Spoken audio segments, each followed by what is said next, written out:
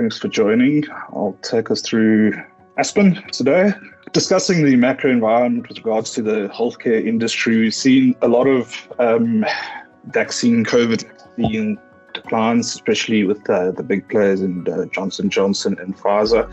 And obviously, Aspen got a big contract from Johnson & Johnson about almost 2 years ago now to supply COVID vaccines, but those sales were disappointing, which saw the share price come down. As we all know, the healthcare industry is incredibly highly regulated, so all of these drugs that they make have to go through various testings and trials before they even hit the market.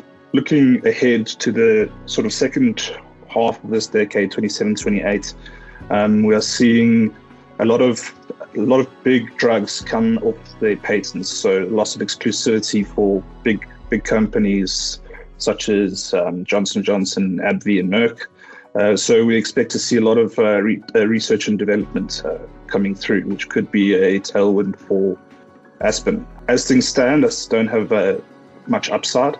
It's keeping it very small there, 5.1%. It's trading more or less with its 5-year averages slightly above.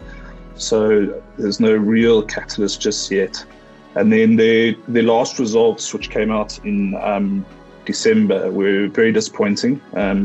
Declining revenue, declining EPS, but the key takeaway from it was that they are filling up they've got basically dormant capacity in their sterile business segment, and up that contract from 2 billion to 8 billion, which will be phased out over the next 3 years. So we've got a hold recommendation, and we'd like to see more of what they just announced at the end of last year, and then you could possibly see a re-rating to maybe the 15-year multiple of about 15 times PE.